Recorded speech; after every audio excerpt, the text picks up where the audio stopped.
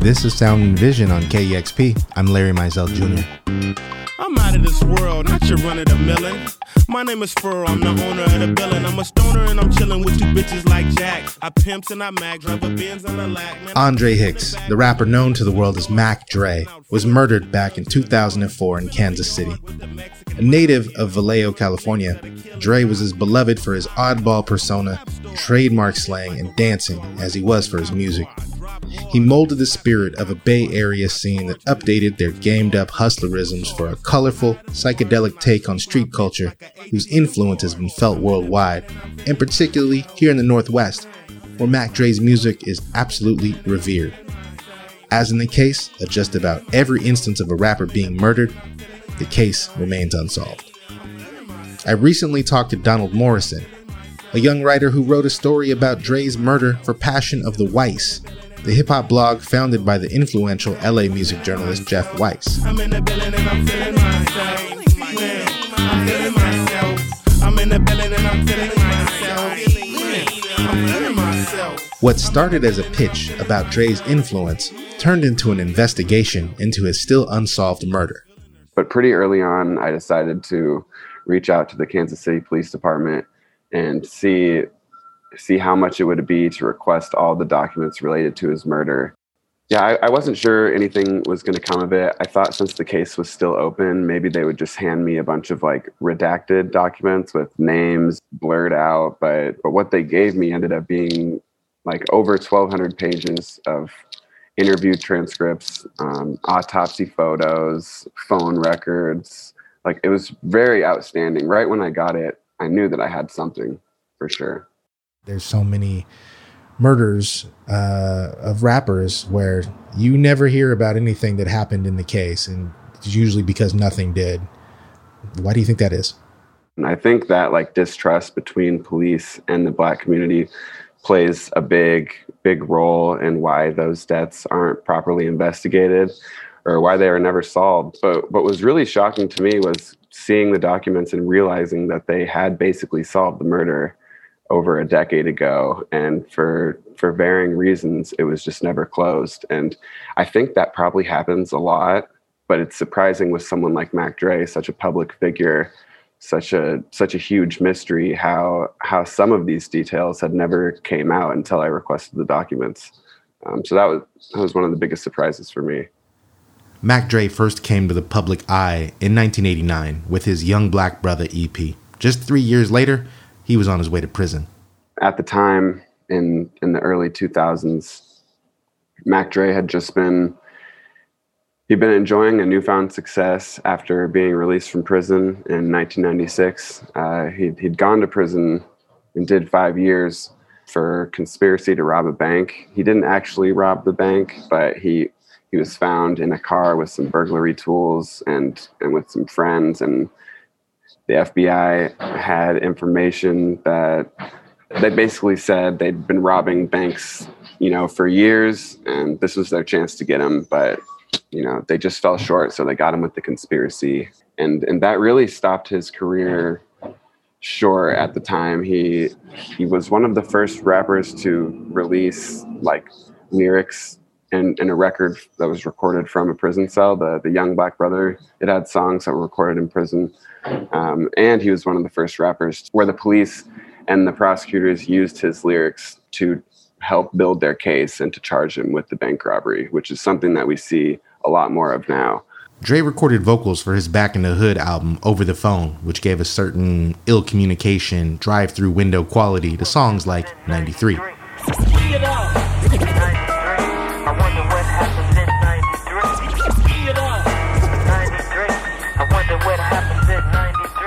So he got out in 1996, and there's a video of his mom, Mac Wanda, where she's showing letters that he had written her from prison, kind of outlining his plans to create Fizz Entertainment, his own record label, his own business, to stay independent and to kind of rebrand his music to a more partying, uplifting theme. And he did that, and he did that very successfully. And as this is happening, Mac Dre gets out, he moves to Sacramento, and he releases a series of mixtapes and starts his own record label. I've been out there getting my dough in the Skoda O and Valley Joe, getting grits in the rich and San Ho, grinding and pimping hoes. As the Bay Area scene is bubbling, another regional hip-hop scene is emerging in Kansas City, Missouri. There's a lot of love and a lot of collaboration between the rappers of those towns. Bay Area artists enjoy huge support in Kansas City, while KC artists like Fat Tone and Rich the Factor found new fans in the Bay. So the Bay was really, helping to put on a lot of Kansas City artists, and vice versa. Bay Area artists could go to Kansas City and sell out shows. In 2004, a first-time concert promoter in Kansas City named Damon Whitmore had the idea to throw a show headlining 3 top Bay Area rappers, Keek the Sneak, Yuck Mouth, and Mac Dre, for the upcoming Halloween weekend. The deal is that each artist will get paid $12,500 for the show, $6,000 up front, and then the other $6,500 after the performance. Mac Dre, by all accounts, he got the first $6,000 and heads to Kansas City on October 27th, which is a Wednesday, with 3 friends. And when he arrives there, he's picked up by a friend of his named Sivino Davila. Prosecutors refer to this man, Davila, as the cocaine kingpin of Kansas City at that time. He's currently serving a 30-year sentence in the Texas prison. But in 2004, he was a friend of several rappers in the scene, including Mac Dre's. And so when Mac Dre finds out about the show, Savino says, Mac Dre hits him up and says, hey, do you want to kick it while we're in Kansas? And Savino agrees and offers to lend him like a white moving van that will act as Dre and friends' transportation while they're in Kansas City. And he also offers him his cousin, Harold Piercy, to basically drive the crew around in the white van. So Mac Dre and his crew are in Kansas City early in the week to hang and promote the Halloween show. He has these 2 promotional events planned earlier in the day. One of them is a meet and greet at a record store, and another one was a radio appearance. Mac Dre, according to the promoter in the documents, says, Mac Dre completely skipped out on the radio appearance. He just didn't show up for the record store signing. He showed up, hours late. And when he got there, he was with like a gigantic crew of like somewhere between 20 and 30 people. And apparently it was a complete mess. There's this first time promoter. He's trying to make some money off his first show. He invites these artists out, but things seem very disorganized. Mac Dre's not showing up to places on time. The show on Friday night rolls around. The promoter is already frustrated with Mac Dre for blowing off his promotional appearances. And, that really brings us to that night, October 29th, the show that the promoter had planned. Apparently, Dre shows up an hour after he was supposed to be done playing. So that's like 11:30 at night. The promoter he tells detectives he had to rent another like couple hours for the show, which cost him some more money. And when Mac Dre goes on, he performs like 1 or 2 songs and then reportedly tells the crowd to come on stage with him, starts letting people on stage, which becomes a fire hazard. And I talked to the DJ that night, a famous Kansas City DJ named DJ Fresh. Shout out to DJ Fresh. And this is one of my favorite little like nuggets from the documents. He says that he tells Dre, he like goes up and says, hey, can you tell the people to get off stage? And Dre apparently says, that's not my job. Not my job. I'll pay your cap back. But anything else, not my job. And so the show is shut down quickly after that by security, and everyone's told to go home. The promoter likely lost money on the show, and the detectives interviewed him the day after, and they asked him 3 times how much money he made on the show, and he changed his answer each time. The first time he said that he lost money on the show. Then the second time he tells detectives that he actually broke even. And then by the end of the interview, he tells detectives that he actually made money on the show. It being possible that he would kind of gradually erase what might have been considered a motive for him to be involved in some aggression towards Dre, i.e. losing money. Exactly. Gotcha. That's kind of my theory as well. Okay. Promoter tells police that Dre agreed to stick around to do another show at a place called the Atlantic Star on Halloween night, and that Dre was going to do a meet and greet originally, or like a club walkthrough where they just go to the VIP and order bottles, and that attracts customers alone. But the promoter says that Dre actually agrees to do a full performance, to help make up the money he lost from the first show. We obviously don't have Mac Dre's side to this story. Dre agrees to go to this show, and that brings us to Halloween Day, October 31st, 2004. Mac Dre supposed to go to the Atlantic Star just to do this walkthrough or the performance. We don't know for sure.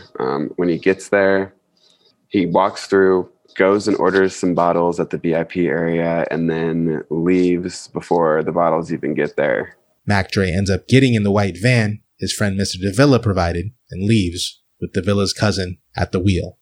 And then that's when, around somewhere between 2:30 and 3:30, the white van's traveling down Highway 71, and a black Infiniti pulls up along the driver's side and unloads somewhere between 25 to 35 shots from an automatic rifle, some kind of assault rifle, and another gun.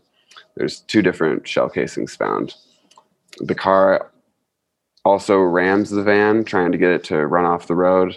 It eventually works, and Harold Piercy drives over the divider, over the other lanes, and into a ditch where Mac Dre's body, after the van crashes, Mac Dre's body is thrown from the car and lands in the mud about 10, 20 feet away from the car, where he dies from 1 bullet shot in the back of the neck. The driver, after the van crashes, he gets out like relatively unscathed. He can't find his cell phone and immediately starts running towards the hotel that Mac Dre's friends had been staying at, which was about a 45-minute walk. It sounds like an exceptionally loud and like violent scene. I mean, the crime scene was over a mile long, just with bullet casings and everything. And so immediately after the shooting, some of the first tips that police end up getting are surrounding this Kansas City rapper named Fat Tone. And so these rumors started coming out that Fat Tone had been at the Friday show and that he had tried to get on the stage and Mac Dre told him he couldn't, or that he had yelled, some profanities at Mac Dre. There's some reports that those rumors were kind of being like actively seeded, you know what I mean, in the community? Yeah. So there were reports from some of the informants that the police talked to that Damon Whitmill, the promoter, and the shooters had been telling people that they blamed it on Fat Tone to take attention off of themselves. About 6 months later, a Bay Area rapper and promoter who was known for working with Snoop Dogg and E40, a guy by the name of Mac Minister, lures Fat Tone to Las Vegas under the pretense of doing a show with Snoop. Prosecutors say that Mac Minister and a friend murdered Fat Tone and his friend in a cul-de-sac about 10 miles outside of like the Las Vegas Strip area. And Mac Minister's friend who was there is eventually arrested and confesses that he did the crime and that it was, in fact, in retaliation for the Mac Dre murder. Mac Minister goes on the run. He ends up on America's Most Wanted, which leads to his arrest. However, Kansas City detectives soon came to the conclusion that Fat Tone wasn't even responsible for Mac Dre's murder. The detectives knew, after a month that he wasn't involved, and they start getting tips about the promoter and about these 2 gang members, also 51st Street Crip members, named Calvert Papoose Antwine and Taryn T. Baby Smith. I'll just refer to them by their nicknames from now on. And so their connection to the promoter isn't totally fleshed out, but what I can say is there are numerous jailhouse snitches who end up talking to detectives and saying that Papoose and T. Baby are in prison, CCA Leavenworth specifically, bragging about the killing, bragging that they were paid $10,000 to do the killing. Both of those men that were linked to Mac Dre's murder were later themselves killed. And so, yeah, that also goes back to why the murder was never officially solved. I think the police might have seen these two individuals' deaths and been like, street justice is kind of take care of this. There's, no one left to really charge. Has there ever been any further words from the promoter? Was he ever charged with anything like that? He was never charged with anything, and he remains like the biggest mystery in the case. I couldn't get a hold of him or anybody who even knew him. According to DJ Fresh, he wasn't well known in the scene afterwards either. Mac Dre's murder was a blow to the Bay Area hip-hop community, but his influence and legacy only grew in the years to pass. Many of the cultural phenomena that most associate with the Bay's rap scene come directly from Mac Dre. Just think of one of the biggest Bay Area rap songs of all time, E40's Tell Me When to Go, featuring Keek the Sneak, who performed with Dre that night in Kansas City. Put your stunner shades on. Put your stunner shades on. Put your stunner shades on. Put your stunner shades on. Now gas, break, dip, dip. Gas, break, dip, dip. Shake the drink. When 40 says, "There's face," or "put your stunner shades on," these are terms that Mac Dre originated. After Mac Dre passed is when he really blew up nationally. Like what often happens when artists die is when they truly get like the love that, perhaps they should have been given when they were still alive. That happened with Mac Dre too, and culminating sort of in Drake bringing out Mac Dre's mom on stage during a show. So that's just a testament to how big Mac Dre is now and how big he would have been had he not have been killed for something like $10,000 or, it was over a sum that was smaller than $10,000. Like, it's very, very tragic.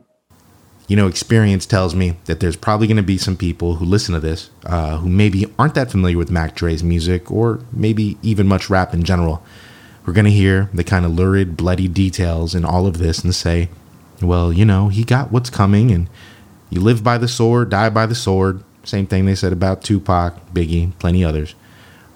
Teaching those folks empathy is emphatically not my job. But I will say that I don't think you would hear the same kind of response if, say, Steve Earle or Merle Haggard or David Crosby, who all themselves served some time in prison, were brutally murdered after performing a show. Yeah, the people who are like, who cares about this? They're living a lifestyle that kind of like begets violence in a way. And I would really push back against that. There were a lot of rumors that Mac Dre could have also been involved in some kind of bunk ecstasy deal. And that's potentially one of the motives for why he got killed. But through my reporting, what I believe is that Mac Dre was a source of like positivity in his neighborhood and at the record label. And while he might have been hanging around with people who were involved in that lifestyle, I think he was completely legit. He had his mind on, legit legal businesses. And even if you're using your skills and your talents to be the one positive force to help people getting out of like a life of like poverty or crime, you're still like somehow criminalized and looked down upon, which thus keeps you in the same scenario that you're in. So I say, R.I.P. Mac Dre, Furl, the owner of the building, who's been gone for nearly 2 decades, but lives on still in the heart of every rap fan who's ever tugged at their collar while doing the thizzle dance. Thanks to the work of Mr. Morrison, sharing the details unearthed by Kansas City police, just a little more light is shed on his murder and the violence that resulted because of it. I know there's no easy answers, No happy endings to be found here. But like the man himself said, that's not my job. My name's Larry Mizell Jr. for Sound and Vision. It was a hot night in August, humid. Hit the stove to get some OJ to shroom it, I'm cooning. That was Sound and Vision. I'm Larry Mizell Jr. Please take a moment to subscribe, rate, and review this podcast. And if you have the means, please consider giving a one-time $20 donation to support this podcast at kexp.org/sound. Thanks for listening.